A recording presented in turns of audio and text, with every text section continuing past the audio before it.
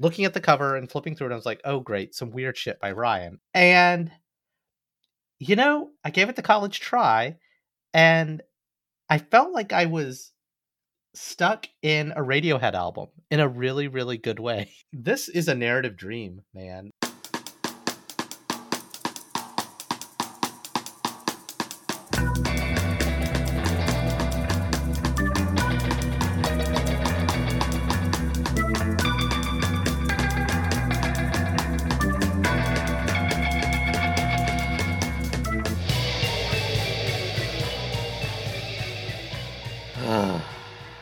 Roman, what's wrong? Well, Ryan, we're heading into middle age. Nay, we are middle aged. And I've got a family, and you've got 2 apartments. And I've just.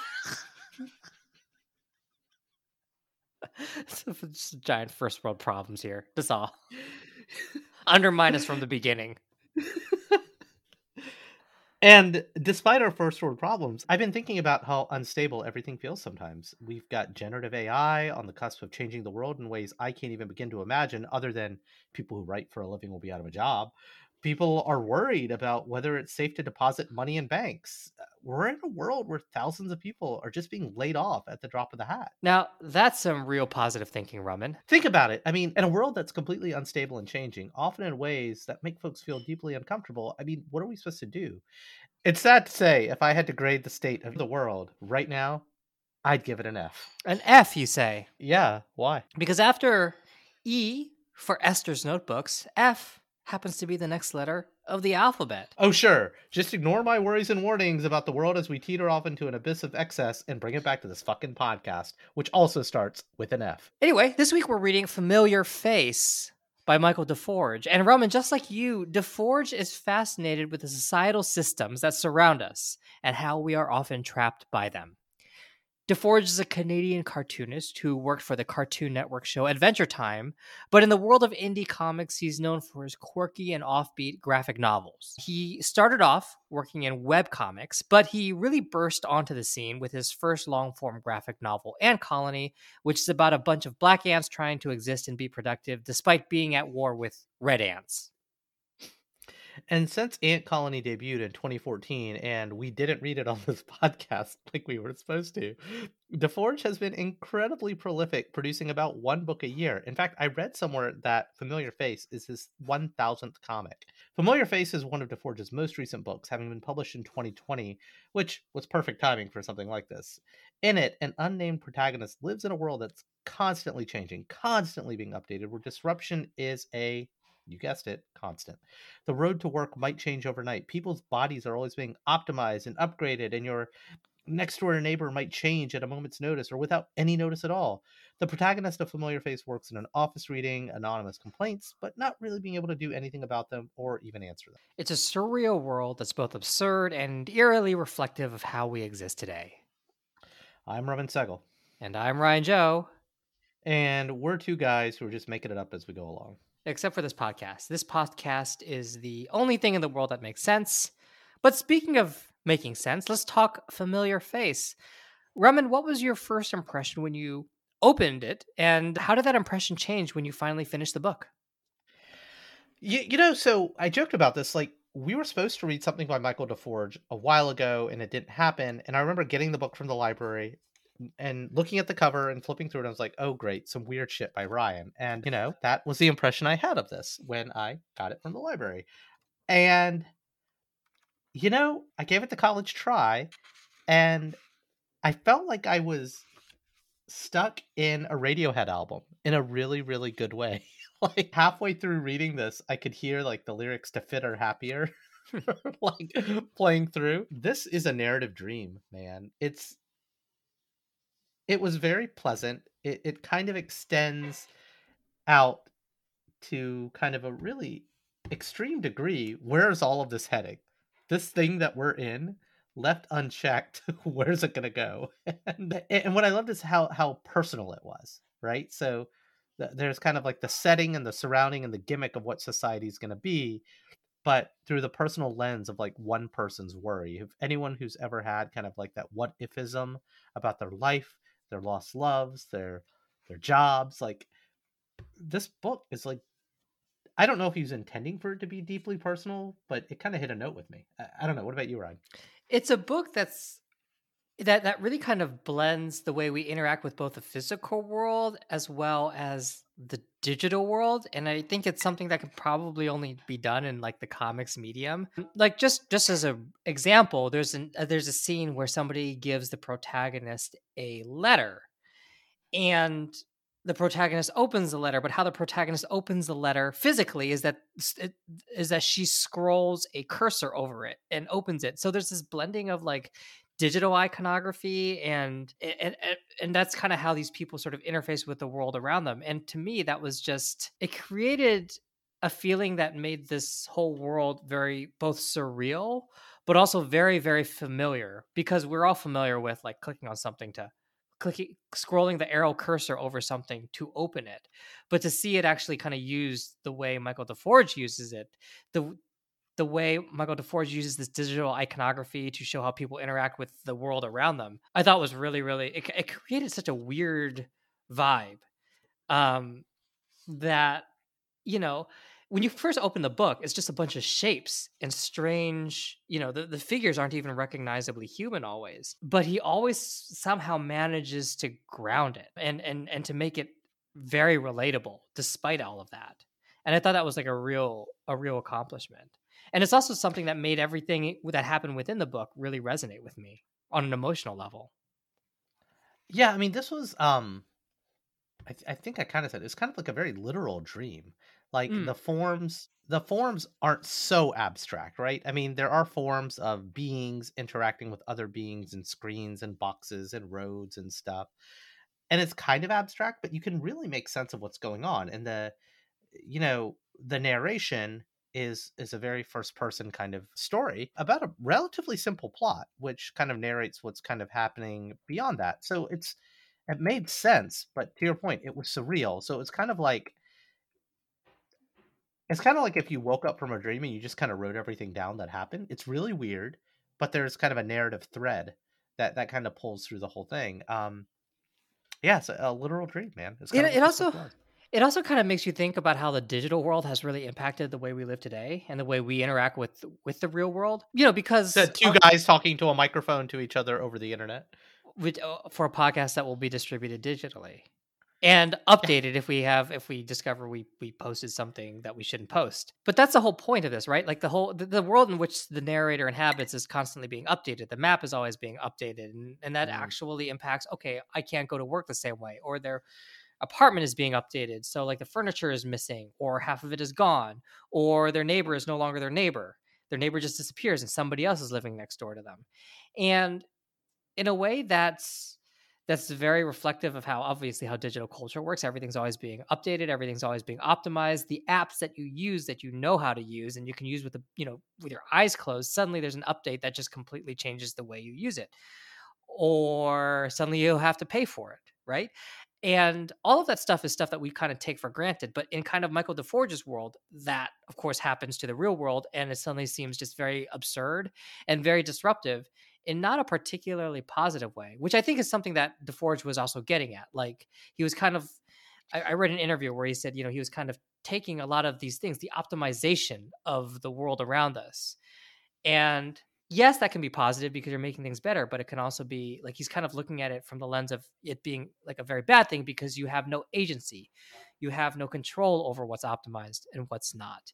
And you just kind of you have no reason for, you know, it just kind of happens to you rather than something that you do yourself. And that's kind And of and like, that and that's why this book feels like an inevitable endpoint. Like that's where things are going, right? Like everything is being atomized, everything is being digitized that we do, even though we still do kind of exist in the meat space, but like most of our interactions are digital. Everything digital touches everything that we do. So it's you could if you took some of the things that we do in our life, some of the optimizations, how we get places on our phones, and you tried to tell that to us in the 80s or 90s, it wouldn't make any sense. And no. that's kind of like that's honestly why the dream feels so real, because it's pulling, most dreams are inhabited by something in your subconscious, and kind of what DeForge is doing is he's taking something in our conscious and like just projecting it forward. uh, and That's there's really unsettling too, because it's like, yeah, oh, you're right. there's this constant anxiety of not being in control or not being able to have any effect on the world for most of it, right? I mean, you think of the main character. Her job is, I mean, not only is her body changing always out from under her, but because she's being optimized and updated, but also her job is to read complaints that people are sending in about the world.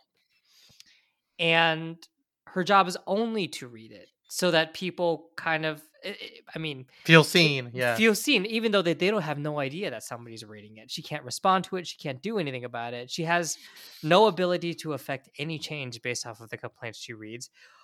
All she's able to do is just read it. At the same time, there's a bunch of she's constantly aware of a bunch of people in the hall who are like literally lined up waiting to take her job if she's ever like let go or if she ever can't do it. So it's just she has this constant job insecurity. She's a member of the gig economy, which was, I read an interview with DeForge, that was something that he was getting at. Like Yeah. this character who's just sort of like trapped in the gig economy, doing a job that's meant to make people feel seen or heard, but at the same time, literally not being able to do anything about it. So there's definitely this feeling of this character who is very much trapped in a system that she has no control over, and that doesn't even seem to care whether she exists or not. So it's like it's actually like an incredibly dark conceit, even though the way DeForge handles it, it's not exactly like anything horrible happens to her, but it's just this world she lives in I is mean, it's a little too familiar. I mean, sure, we both make things, and I'm talking about us in the real world. We make things that lots of people see or will have impacted. But every once in a while, Ryan, you got to ask yourself, it's like, oh, okay, is the thing I'm doing, does it really matter? You know, if I get right. hit by a bus tomorrow, what changes? And there are people lined up for our jobs. Yeah. Like, it's like my next door neighbor is a carpenter, so he makes stuff on a very small scale, right? But, you're a reporter for an ad tech press, right? Like I'm a marketer in advertising technology. When your parents try to figure out what you do, I remember my dad was like, "So you make the shampoo?" No, no, no, no, no. I market it. So you make the commercial? No, no, no. I don't make the commercial. Other people do that. So you do this? No, no, no, no, no. And so we're just like a cog on the wheel. Is and that's like the ultimate metaphor of kind of like the protagonist, her job. And again, it's one of those things like it just hit way too close to home. Yeah, but at the same time, there is this, what is permanent is her feelings for other people, right? Hmm. So like her lover and both the protagonist, both all the characters except for, I think except for Enzo, her roommate, are unnamed. So there's the protagonist and her lover, and one day the lover just disappears, and it's not clear why or how, whether she disappears because of some sort of weird optimization thing or disappears because she joins like a group of mercenaries or revolutionaries. But that is persistent. Like the feeling of loss that the main character feels, that is the emotional kind of thread that kind of gets through the whole story. Is the narrator loves Jessica, they live together, they love each other, and one day Jessica is gone and she is always searching for her. And spoiler alert, she never finds her, and which kind of adds to the whole haplessness of her situation. But it is a thing that kind of keeps the narrator going, and it's sad because the whole world sort of, her world, the only point of permanence that this narrator has, that the protagonist has, is her relationship with Jessica, her love for Jessica, and then Jessica is gone, just fucking vanish, and then the protagonist is left to just pick up the pieces, and she tries a bunch of different ways to do so, and none of them are particularly satisfactory. And again, that's just this book like subtly hits the nail on the head on like so many truisms that you can kind of like, you bring yourself to everything you read, and that's kind of what this book does. Like the Mm. world is out of your control. Everything can be taken from you in an instant, and you might be powerless. Now that's a really pessimistic way to kind of look at the world. And again, what DeForge is doing, he's painting extremes of where things could go. And the fact that it's these systems, and again, the systems are a metaphor, could be literally where we're heading, but it's like there are systems at work, systems at play. Use imminent domain as just kind of the easiest kind of parallel to draw, but like or use financial crises that cause you to lose your job, or cause you to move somewhere, or cause you to lose your house, or a health insurance. Or sorry, we're all one bad health event away from being bankrupt and losing everything. So it's Oh, Ramen, that sunny disposition is just coming through, man. you picked this book, not me. Like, fortunately, I am in a really good place in my life to read it, but it puts it all in perspective on where things are going. And, what is security? Like, really, really, you have to ask yourself, is security the money in the bank account for the rainy day when the shitty thing happens? Is security the comfort in your friendships and your relationships that can be taken away at any moment? Or is security, you know, comfort with yourself? Well, kind of on that topic. So we're recording this. Obviously, Chat GPT has sort of taken the world by storm, and we don't know how it's gonna change things. Silicon Valley Bank went belly up, and can you just imagine being in that situation where you're like, "Oh yeah, I've got a job, everything's fine." You still have a job. The job might not be able to pay you because some bank just went fucking like ass over tea kettle. That's essentially the world that Michael DeForge has described, and that's essentially the world that these people in Familiar Face live in, and that, of course, is the world that we live in.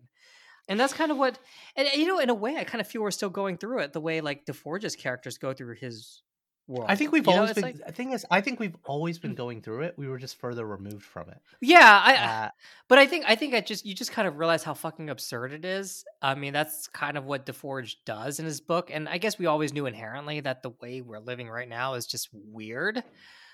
But with I think DeForge is just really good at showcasing how weird and unnatural and bizarre it is, the sort of things that we're willing to accept. The fact that you don't know whether your bank that your the deposits in your bank are, are going to be are secure. I guess you do know, but who knows, right? Things that you thought were true are not true anymore. And well, DeForge it's is the so good at pace, and capturing and that. the pace of The change is pace only of change. accelerating. Yeah. And yeah, and that's what the book shows. It's like, you walk down the hall and everything's been rearranged, right? There's all these kind of effectively civic space-time anomalies kind of at play. The streets change. The streets are in revolt. Like, there's the cartographers' revolt that happens later on in the book. And it Right, doesn't but by matter the who's and by the causing the change. Yeah. yes. No, that's exactly it. It doesn't matter who's causing the change. Does it matter that the government or some sort of agency is causing the change, or the cartographers are causing the change? What is the difference between the two? In Michael DeForge's world, it doesn't really matter. It's just two different forces of disruption, and one wants to be in control, and the other one is saying, "Oh no, we want to be in control." But it doesn't really matter who's in control for the people who are living in it. They're still going Right. to be disrupted in a way that makes absolutely no sense to them. And that's what I feel is so like just compelling about Familiar Face is how effortlessly it seems DeForge drives this home, but also like I guess the insouciance with which the people seem to just like the protagonist isn't like freaked out by the fact that there's this cartographer. The cartographers are trying to take control over the optimization schedule of the maps. He doesn't give a shit. She doesn't give a shit. She's just like, oh, okay, that's interesting. And in a way, that's sort of like, again, there's a sort of apathy or just sort of like a frog in the boiling water sort of reaction that we have to it as well. Of just Right. like, hey, I guess Apple is just completely changing everything. I guess Microsoft is just going to this corporation is just going to completely change the way we do business now. That's fine. I guess that's okay. But God, it does get tiring after a while. How prescient is DeForge's work in other books other than this one? So I've only read Ant Colony, which is his first graphic novel. And I Mm. haven't read his other. So I've read Ant Colony. I've read Familiar Face. Ant Colony is very much also like people trapped in a system that they can't control. It feels a little bit more like, because in Familiar Face, the protagonist is essentially alone. Ant Mm. Colony, it's sort of like the ants are kind of going around just complaining about their job.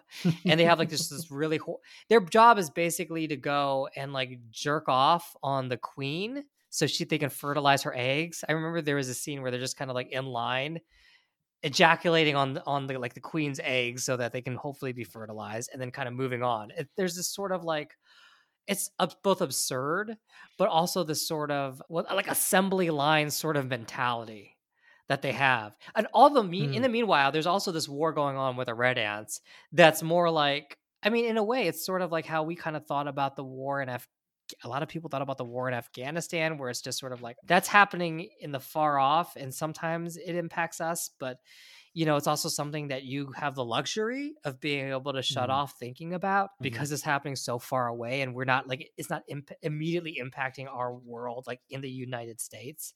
And that's mhm. sort of like he kind of captures that vibe, I think, really well. But it's very similar in terms of like I'm trapped in the system, and I guess this is my life now, but there's no way for me to really get out. So That's he's a real optimistic creator, is what you're saying about DeForge. yeah, I mean, I wouldn't say he's really dark necessarily. I mean, I don't necessarily think the worlds he depicts are any darker than the world that we exist in today, right? It's just kind of like Well, truth is scarier than fiction, right? Like, I mean, this I'd have to go back through the spreadsheet, but this is if you kind of look at what this book presupposes and kind of I don't know if I'd call them warnings, but kind of the narrative setting, if not the message or the plot, this is one of the darker books that we've read, man. And it doesn't come across as that because it's like goofy surrealism.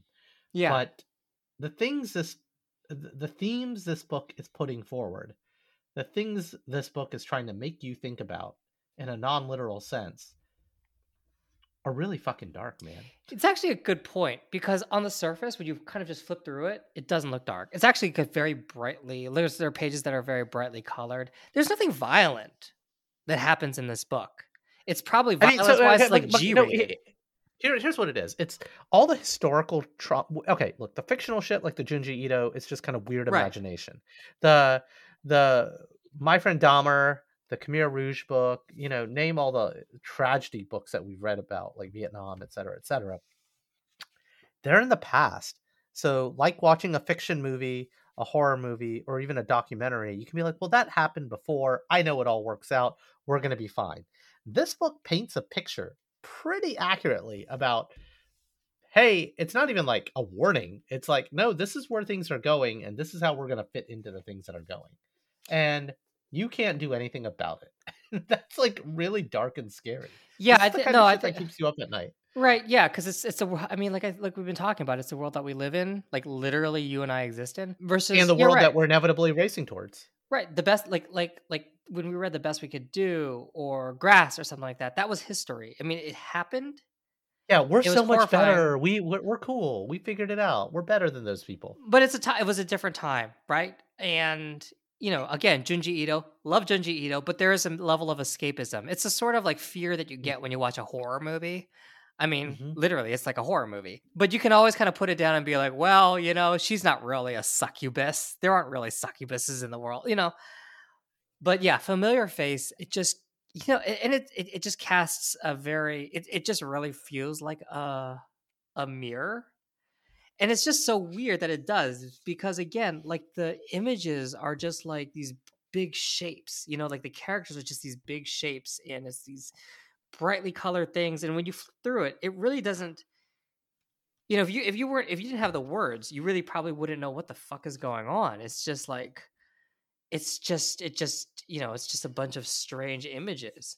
But once he puts it together in a story, it has a level of power that I mean, it sticks with you as you read it. And I think you were kind of chiding me earlier because the original draft of the introduction that I wrote was really dark. You're like, I don't think it's.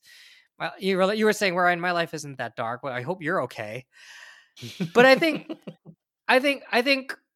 a large part of it is that I was sort of like I'm trying to kind of queue up this book, and the book is inherently pretty dark. It has a well, I don't want to say it has a dark worldview, but maybe it kind of has an honest worldview, and and just kind of like looking at that, seeing our world kind of reflected through Michael DeForge's eyes is not very pleasant to look at.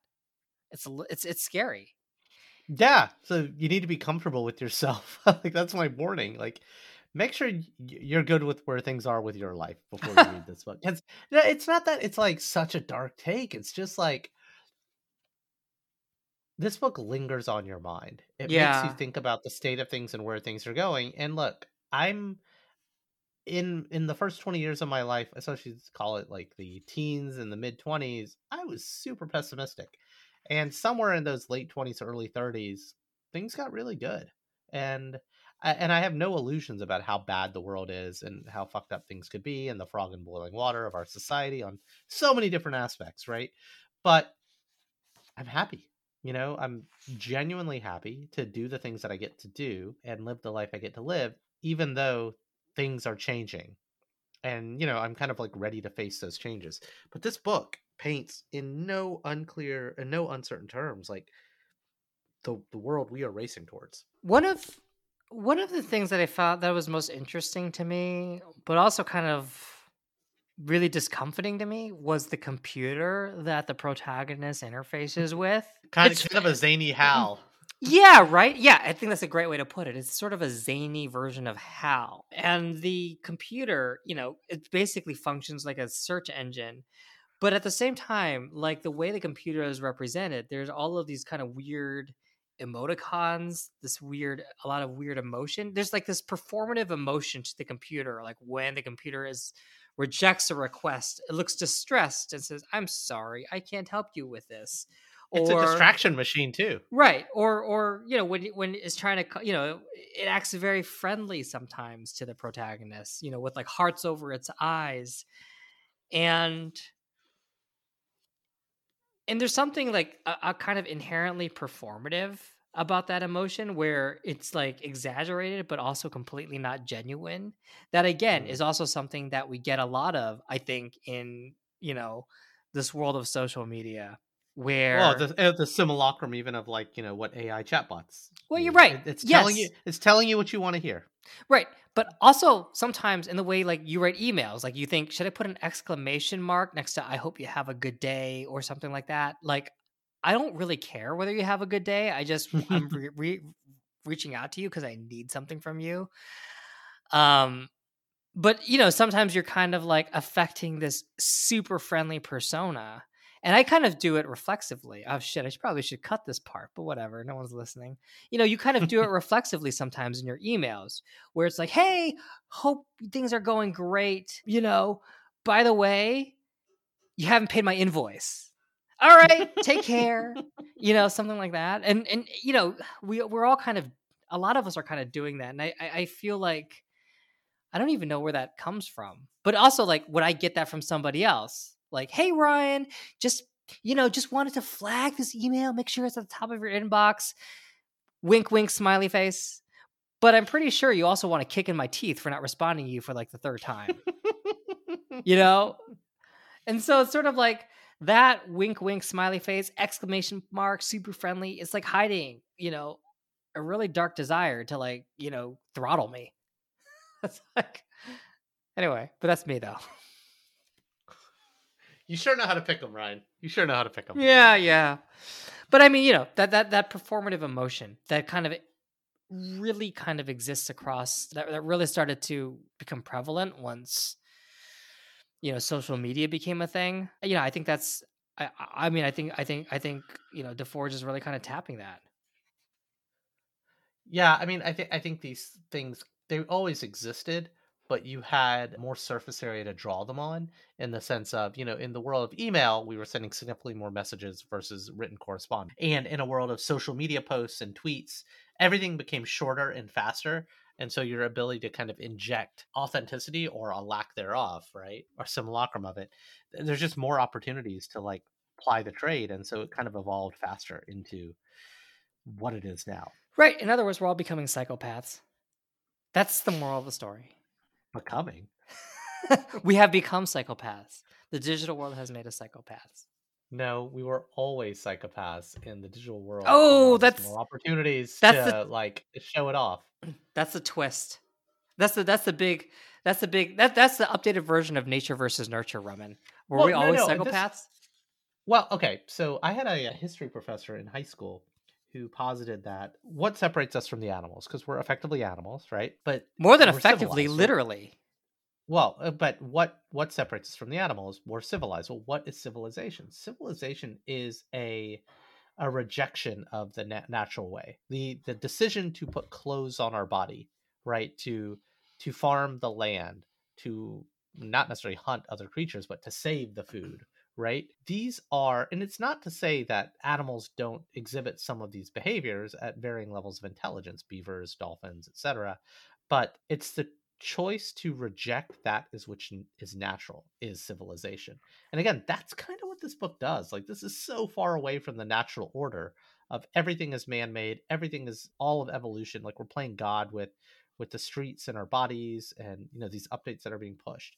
So this book is the endpoint of civilization. Well, fantastic, Michael DeForge. Congratulations, you've taken us to the end point. Well, okay. So, all that being said, Raman, would you recommend this? I know I get the sense that you respected the book and you enjoyed it, but also you were completely unnerved by it. So I'm actually really curious what your answer to that question Again, is. I'm unnerved by it, but I'm in a good place when I'm reading it. So I'd recommend it to people who are in a good place. Like, I think you need to be in a good place to read this book. If you're not, this might like open up other avenues of distress and worry and pessimism. I mean, what about you? Who would you? Yeah, you can't be the person who's like conscientiously trapped in the system and trying to get out, because you're just going to feel more trapped. Essentially, is what you're saying. Would I recommend it? Yeah, Sure. absolutely. I mean, I just really am captivated by Michael DeForge's way of viewing the world. I think he has an unusual, unique vision. His art is so distinct, and it really kind of captures the surreal. Oh, what's surreality? Is that even a word? The surrealness, the surreal nature of the world. But at the same time, it's not so surreal that, like, sometimes these books can be so abstract that you have no idea what the fuck it's about.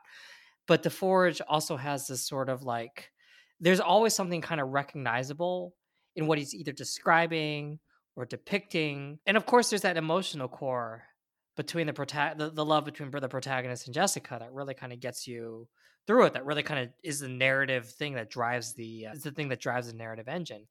So yeah, I totally recommend it. It's a very unusual book, but DeForge is like, I mean, I think he's a real treat to read just because he just has a very kind of different way of perceiving the world, and kind of reading both like things like Familiar Face or even Ant Colony, his first graphic novel. You're kind of seeing the world through his eyes, and it's also very recognizable and relatable. Not necessarily in a particularly pleasant way, but it's sort of like putting a strange light on something familiar. Which brings me to my next question, Raman, which is, what are we reading next week? Well, Ryan, as we continue to march our way through the alphabet, G is for Jean Lun Yang. And Jean Lun Yang is someone that we have read multiple books of on this podcast, the Eisner Award-winning cartoonist, former math teacher, who we really admire. And, I wanted to originally just read one of his books, American Born Chinese, which is about to be turned into a live-action Disney Plus show to air in May. But there's another book of his, among his many, many books, that I read years ago, that when I was just kind of on a tear of trying to read everything by this guy, called The Eternal Smile, which is a compilation of short stories. So both books kind of have a very kind of plain spoken approach to them, with kind of a deeper meaning, with a little bit of mysticism. So next week, or next episode, G is for Jean Lun Yang, with a double feature with American Born Chinese and The Eternal Smile. And that's our show. Like what you heard? Be sure to share with a friend, subscribe, and leave us a review wherever you get your favorite podcasts. See lots of pretty pictures of the books we read at qtdcomics.com. And since we're sure no one's listening, prove us otherwise. Shoot an email over to say what I got right and what Ryan got wrong. qtdcomics@gmail.com. Give you a social media handle, but we're old, and that feels like too much work. I'm Roman Segel. And I am and have always been Ryan Joe.